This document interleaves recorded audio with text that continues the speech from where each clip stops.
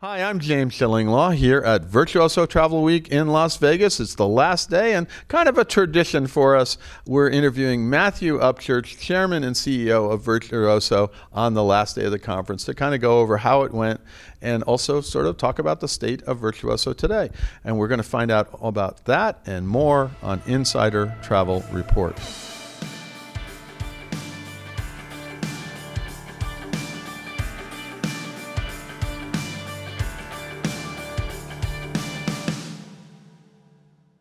So Matthew, first of all, great to see you as always. I don't know. I keep people like keep this tradition. This tradition. People are asking how many Virtuoso travel weeks or the predecessor have they been to, and I've lost count. Honestly, it's probably 20, but it may be it's up there. Well, what's funny? It's funny you say that. One of my favorite questions this week is, "How many have you been to?" And I go, all of them.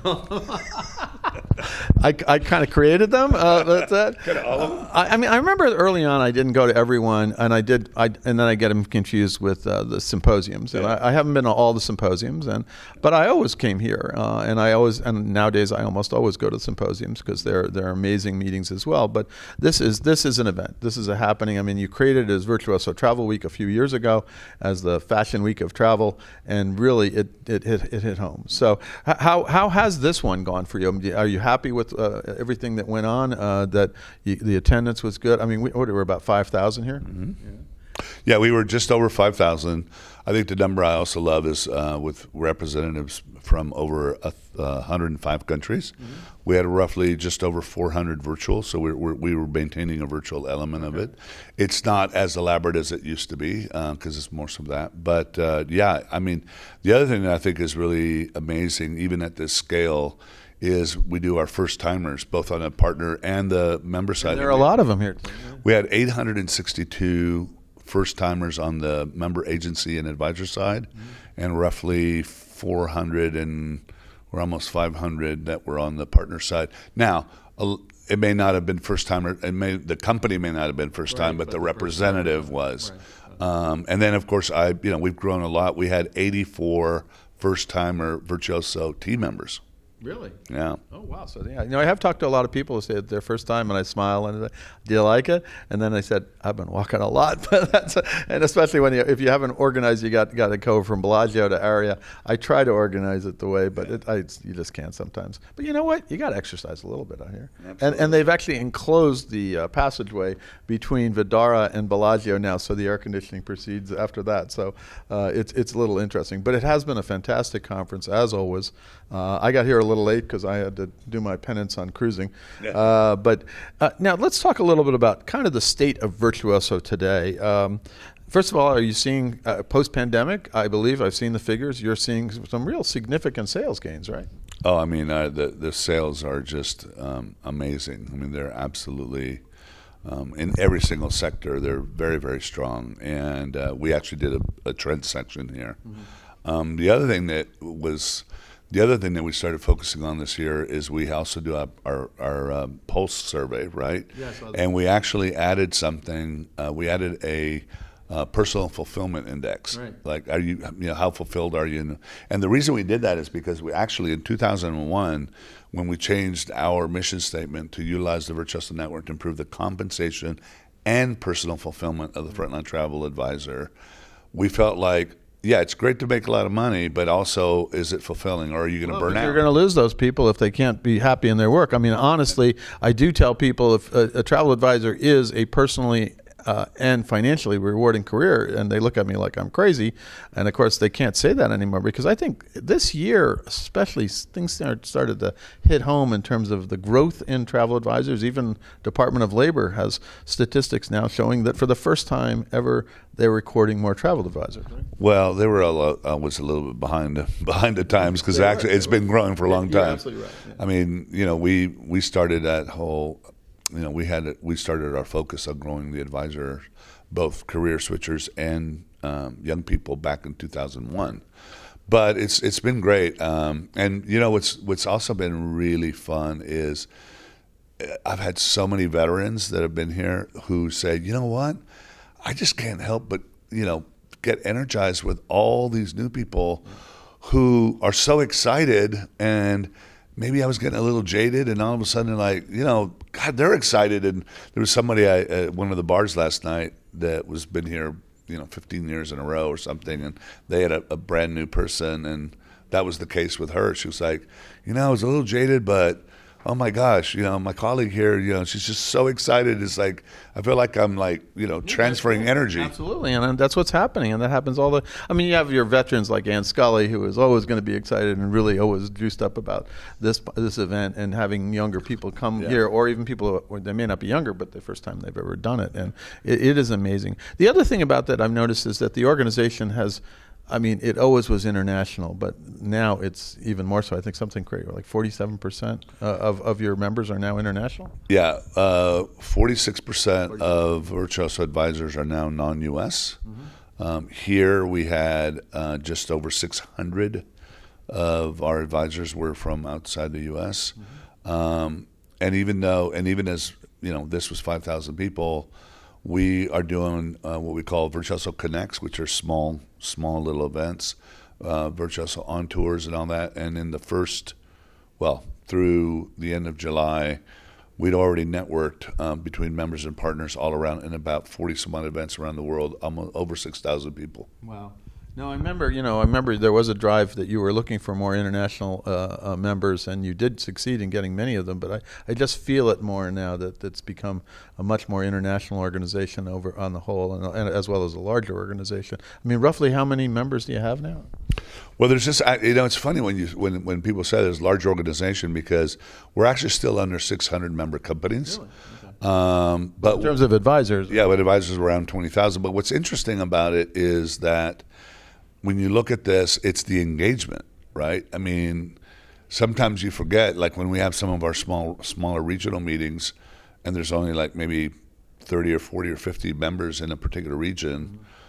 then you come to realize we're not as big as ever. It's just that we're so engaged, right? The participation levels and engagement, but that's the way we were designed, right? We weren't designed to be a passive organization. Mm-hmm. Like I always said, like if you don't want to, if you're not going to engage, don't bother, coming here. No, absolutely. Now, what do you think now is kind of the chief benefit of being a member of Virtuoso, both from the advisor standpoint and the partner standpoint?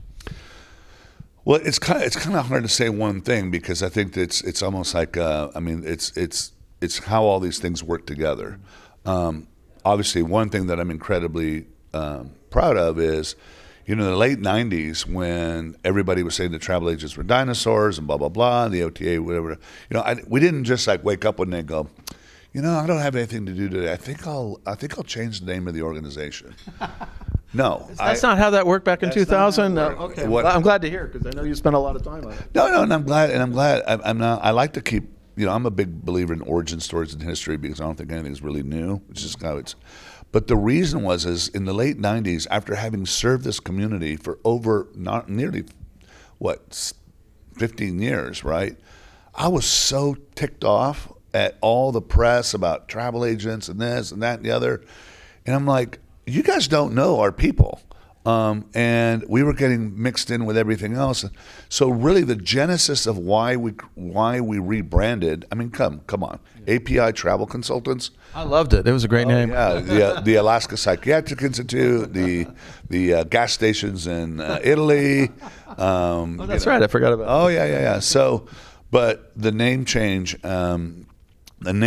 was created to basically shine a light to say, hey, these are not clerical book travel. I've always said, if you're a true travel advisor and you tell people you book travel, you've already lost before you started. There's dozens of new ways of being invented how to book travel, to truly be a trusted advisor. And the brand was born to basically kind of shine a light on it. And it's interesting because I remember very clearly, 1999, roughly the same network as in 2000. Right, but 2000 in January we became Virtuoso. Mm-hmm.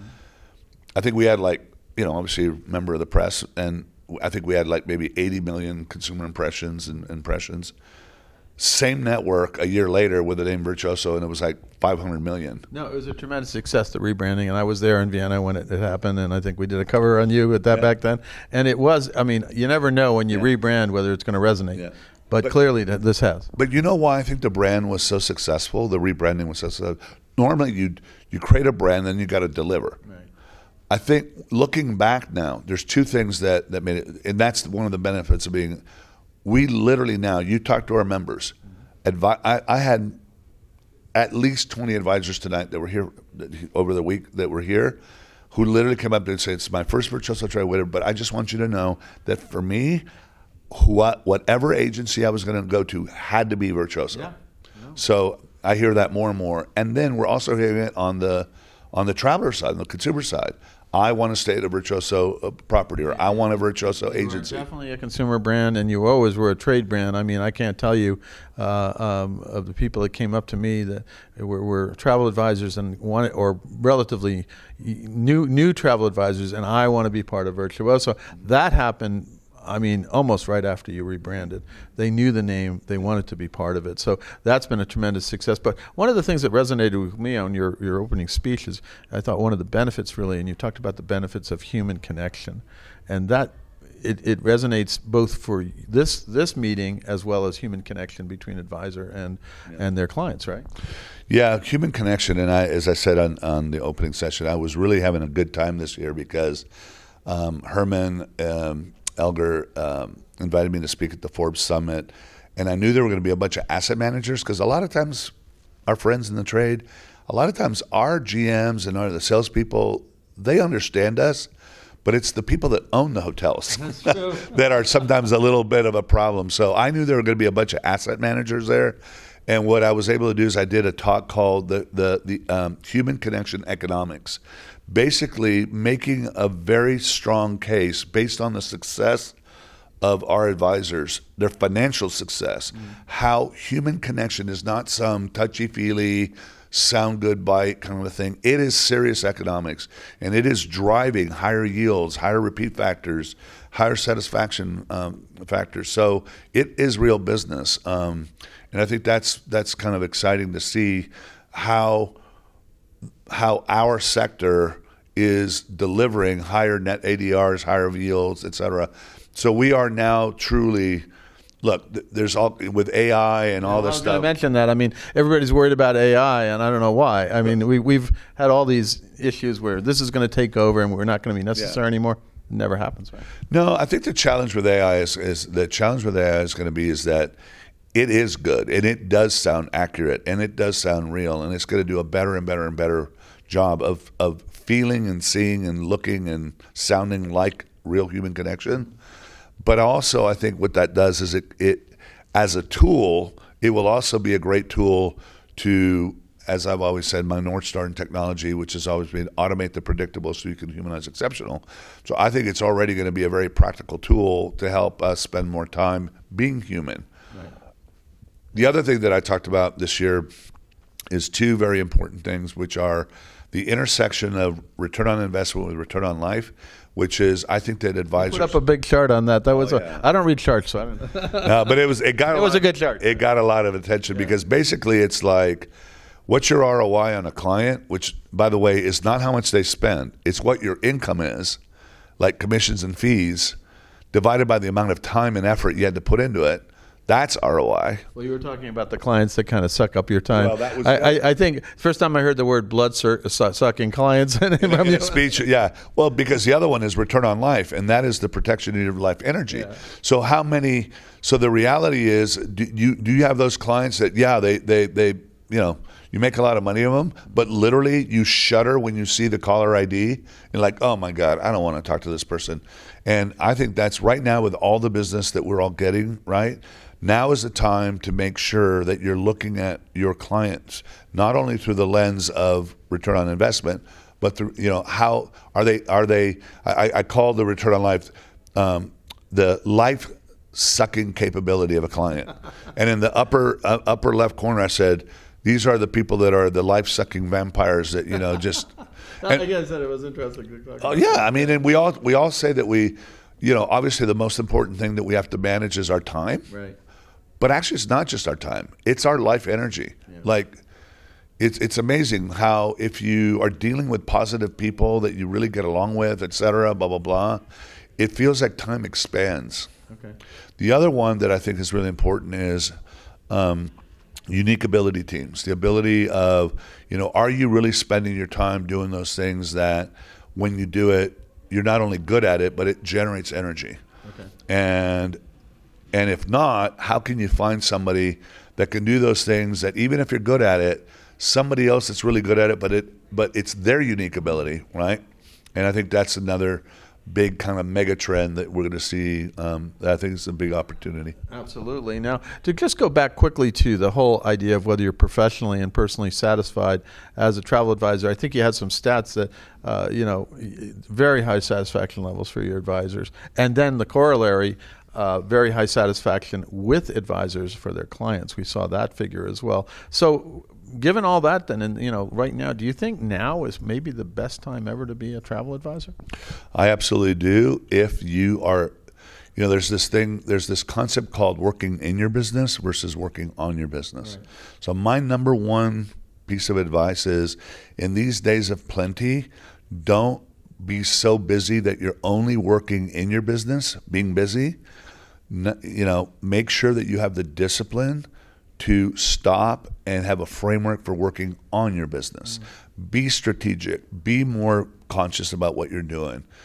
Set up frameworks. I'm, you know me really well. I'm one of those guys. Squirrel. So I could be easily distracted. You're getting better, man. I got to tell you, you're getting. After 20 years, I've known you. Dude, I'm 61. If I'm not better by now, I better hang it up. But I've become a very big fan of frameworks. Right. And I don't really care what framework you use. I mean, there's a whole bunch of them out there, but I actually believe that good frameworks actually make people more creative because it allows you to kind of go off in tangents, but always be able to come back to something solid. No, that's great. Now, my final question really has to do with you personally. Yeah. You were talking about if the travel advisors are looking at this, and are they professionally and personally satisfied? Are you still professionally and personally satisfied by running Virtuoso? You know what? I came into this Virtuoso Travel Week the most relaxed, the happiest, it was amazing what's going on. Super satisfying. I mean, I had some meetings in this room where, some of our members just telling us about their success. And for me, I've always said that, nothing, knowing that what you get up and do every day has a positive impact on somebody else's life or their business is one of life's greatest gifts. And when I come here every year, but this year was particularly cool. I mean, a lot of innovation amongst our members, a lot of forward-thinking stuff. So very much so. Of course, the other thing that made this really wonderful is, our two boys, for example, have been... They both on stage. That was amazing. Well, and our daughter too. Yeah, Evan's wonderful. I love her. But they all spoke, and they were so eloquent, really. Yeah. So, it was fun. I was... At the end of my talk, I said, how fulfilled I've been in doing this. But rather than me trying to put it in words, why don't I put it in the words of my children? Let them come say it themselves. And so I asked them, first of all, by the way, for the record, I asked them if they wanted to do it, didn't tell them to do it. And second of all, I said, well, if you do it, you got to write your own words. And I have to say that it was really gratifying. And I've told so many members here, this community helped raise my children with Jessica and me, and they made a huge impact. And I think that our children's been blessed by having seen this migration of human connection over all these years, and it's fundamentally shaped who they are. So it's the best of what this industry has to offer. So do they have an interest in maybe succeeding you someday, or have you asked them? I mean, I sort of asked Clay the other night, and he said, yeah, I kind of like this lifestyle and this kind of the way that my dad is what he's been doing. And it's fortunate because he kind of looks like you too. So you showed to be truth, he showed a picture of Clay and then himself at this. You were a little older on that one because Clay is just going into college, but he looks. He's a stunning young man, and I said, "Wait a minute, who's who?" It was. I had to play that little trick on him, where talked about the beginning of this meeting back in 1989, And then I put a picture up there of Clay saying, "This is me back in 1989. It was Clay." Right. And then I go, "Oh, wait a minute. No, that's Clay." I said, "Actually, this is me." And then I put it up there. I mean, when I show this picture, I mean, literally people go, "Oh my God, it's like a carbon twin." But by the way, it's funny how kids will keep you humble. The first time I ever showed them that picture, I said, "Hey, I wasn't too bad in my day, right?" And so Clay looks at the picture, looks at me, looks at the picture, looks at me and goes, "Oh my God, I'm not going to look like you later on, are you?" That's Of course, I told him, I said, "You're lucky, dude, because you've got legit curls from your mom." Oh yeah. And those curls in that picture were from a Vavoom perm. It's probably why I'm follically challenged. There you go. But it sounds like they're still interested. They like to do it. Yeah, they're very. But it also sounds to me like you have no goal. You're not thinking of leaving or stepping back at all. You're still enjoying this and being personally and professionally fulfilled, right? More than ever. And I mean, last night, I'm here with, Scott Largay, Uncle Roland's, grandnephew. I'm here. Last night I ran into Margaret, Troy Hayes' daughter. Yesterday, Amanda, who's Damian McCabe's daughter, whatever, watching my own now growing children, building relationships with, I can't get any better than that. No, it's wonderful. Well, I want to thank you once again for inviting me. As always, it's been a great Virtuoso Travel Week. We've been traveling the world together for quite many years. I say 20 years. It's actually been probably more, almost 30, to be honest with you, that I've known you. And I've watched this organization grow, amazingly, and I've watched you kind of develop new concepts and really make the travel advisor profession one that's really fulfilling and financially fulfilling for a lot of different people, for your members, and I think a lot of people are inspired. So congratulations for that. Congratulations for a wonderful travel week, and we're looking for, sadly, more and more to come, because you just keep going, and it's been great. Thank you so much. I'm James Shillinglaw, and this is Insider Travel Report.